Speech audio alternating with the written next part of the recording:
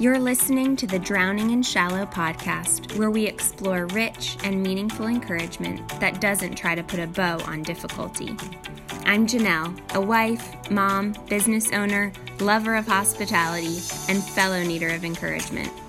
This is a safe place to engage one another in honestly identifying our emotions, naming our troubles, and finding hope that lasts, even when our circumstances don't change. Stop drowning in the shallow platitudes of life. It's time to jump in, grab a life raft, and learn to float in deep waters. Subscribe to my email encouragements at encouragedwithjanelle.com.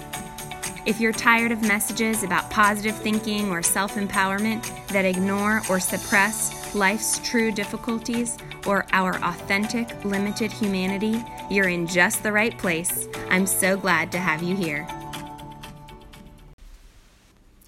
When I hear accusations about myself swirling in my head, their source can be from many places.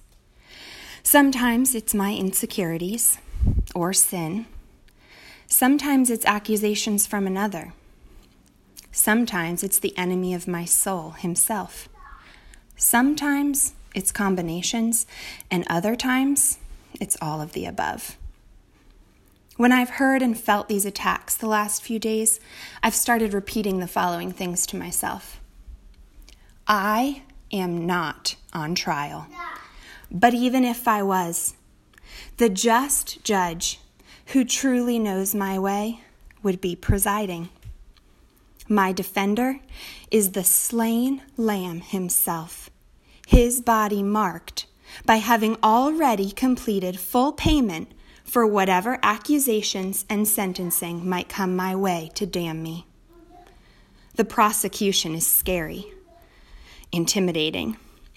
Their accusations are pointed, and though the contents might currently be based on false information or outright lies, my sinful soul knows all too well that while the particulars of their accusations are false, their underlying conclusion that I am a sinner in deep, pervasive ways is undoubtedly true.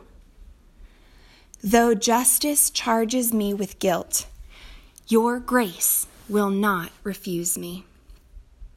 Insistence is evident in the prosecutor. They're right, with so much evidence to prove it. But the heart posture of the judge is unlike the prosecution. They are merciless. He embodies compassion. When my true sin or weakness is exposed, God is eager to extend gentle mercy to me, a real sinner and sufferer.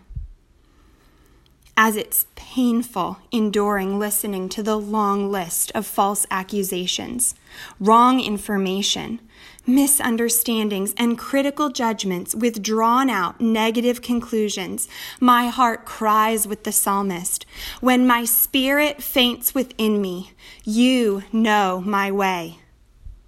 When I'm weary and exhausted from trying to help others see me and the suffering God is calling me to, the God who formed me in the depth of my mother's womb and has numbered all of my days, including this one, he knows the truth.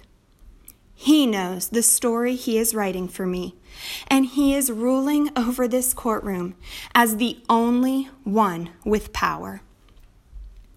I sympathize deeply with the internal agony it is for a defendant to not self-protect and cry out against distorted truth in the courtroom, but instead to trust their defender to do the work of defending them. It is scary, terrifying to remain silent, entrusting my fate into another's hands.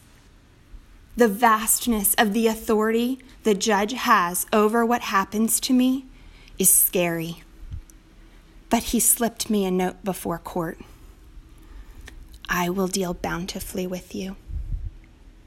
I clutch it tight in my sweaty palms as once close companions arise as witnesses to shift blame and responsibility, diverting attention away from the true sources and causes of my pain.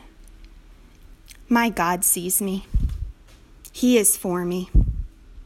He sees my real sin, true suffering, and honest need, and moves toward me with an outstretched arm instead of away from me with a pointed finger. Lord, burn into me by experience the things that I know. I am not on trial, and yet this life feels like a courtroom. The verdict was out before court began session. Guilty of real sin, not guilty of false accusation.